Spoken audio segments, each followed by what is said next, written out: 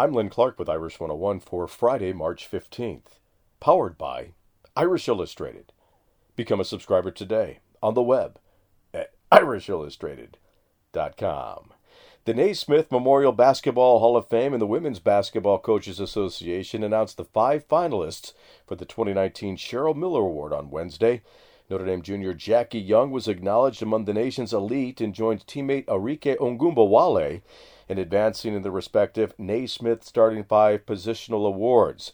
Joining Young in the top 5 for the best small forward in the country are Bridget Carlton of Iowa State, Sophie Cunningham of Missouri, Kayla Charles of Maryland, and Sayao Sabali of Oregon. The winner of the 2019 Cheryl Miller Small Forward Award will be revealed during the WBCA Coaches All-America Naismith Starting 5 presentation on Thursday, April 4th at the Women's Final Four in Tampa, Florida. Become a part of the Notre Dame Football Heritage Project and help the Ara Parseghian Medical Fund. Visit mysportsheritage.com. That's your Notre Dame update, powered by Irish Illustrated. I'm Len Clark, and this is Irish 101.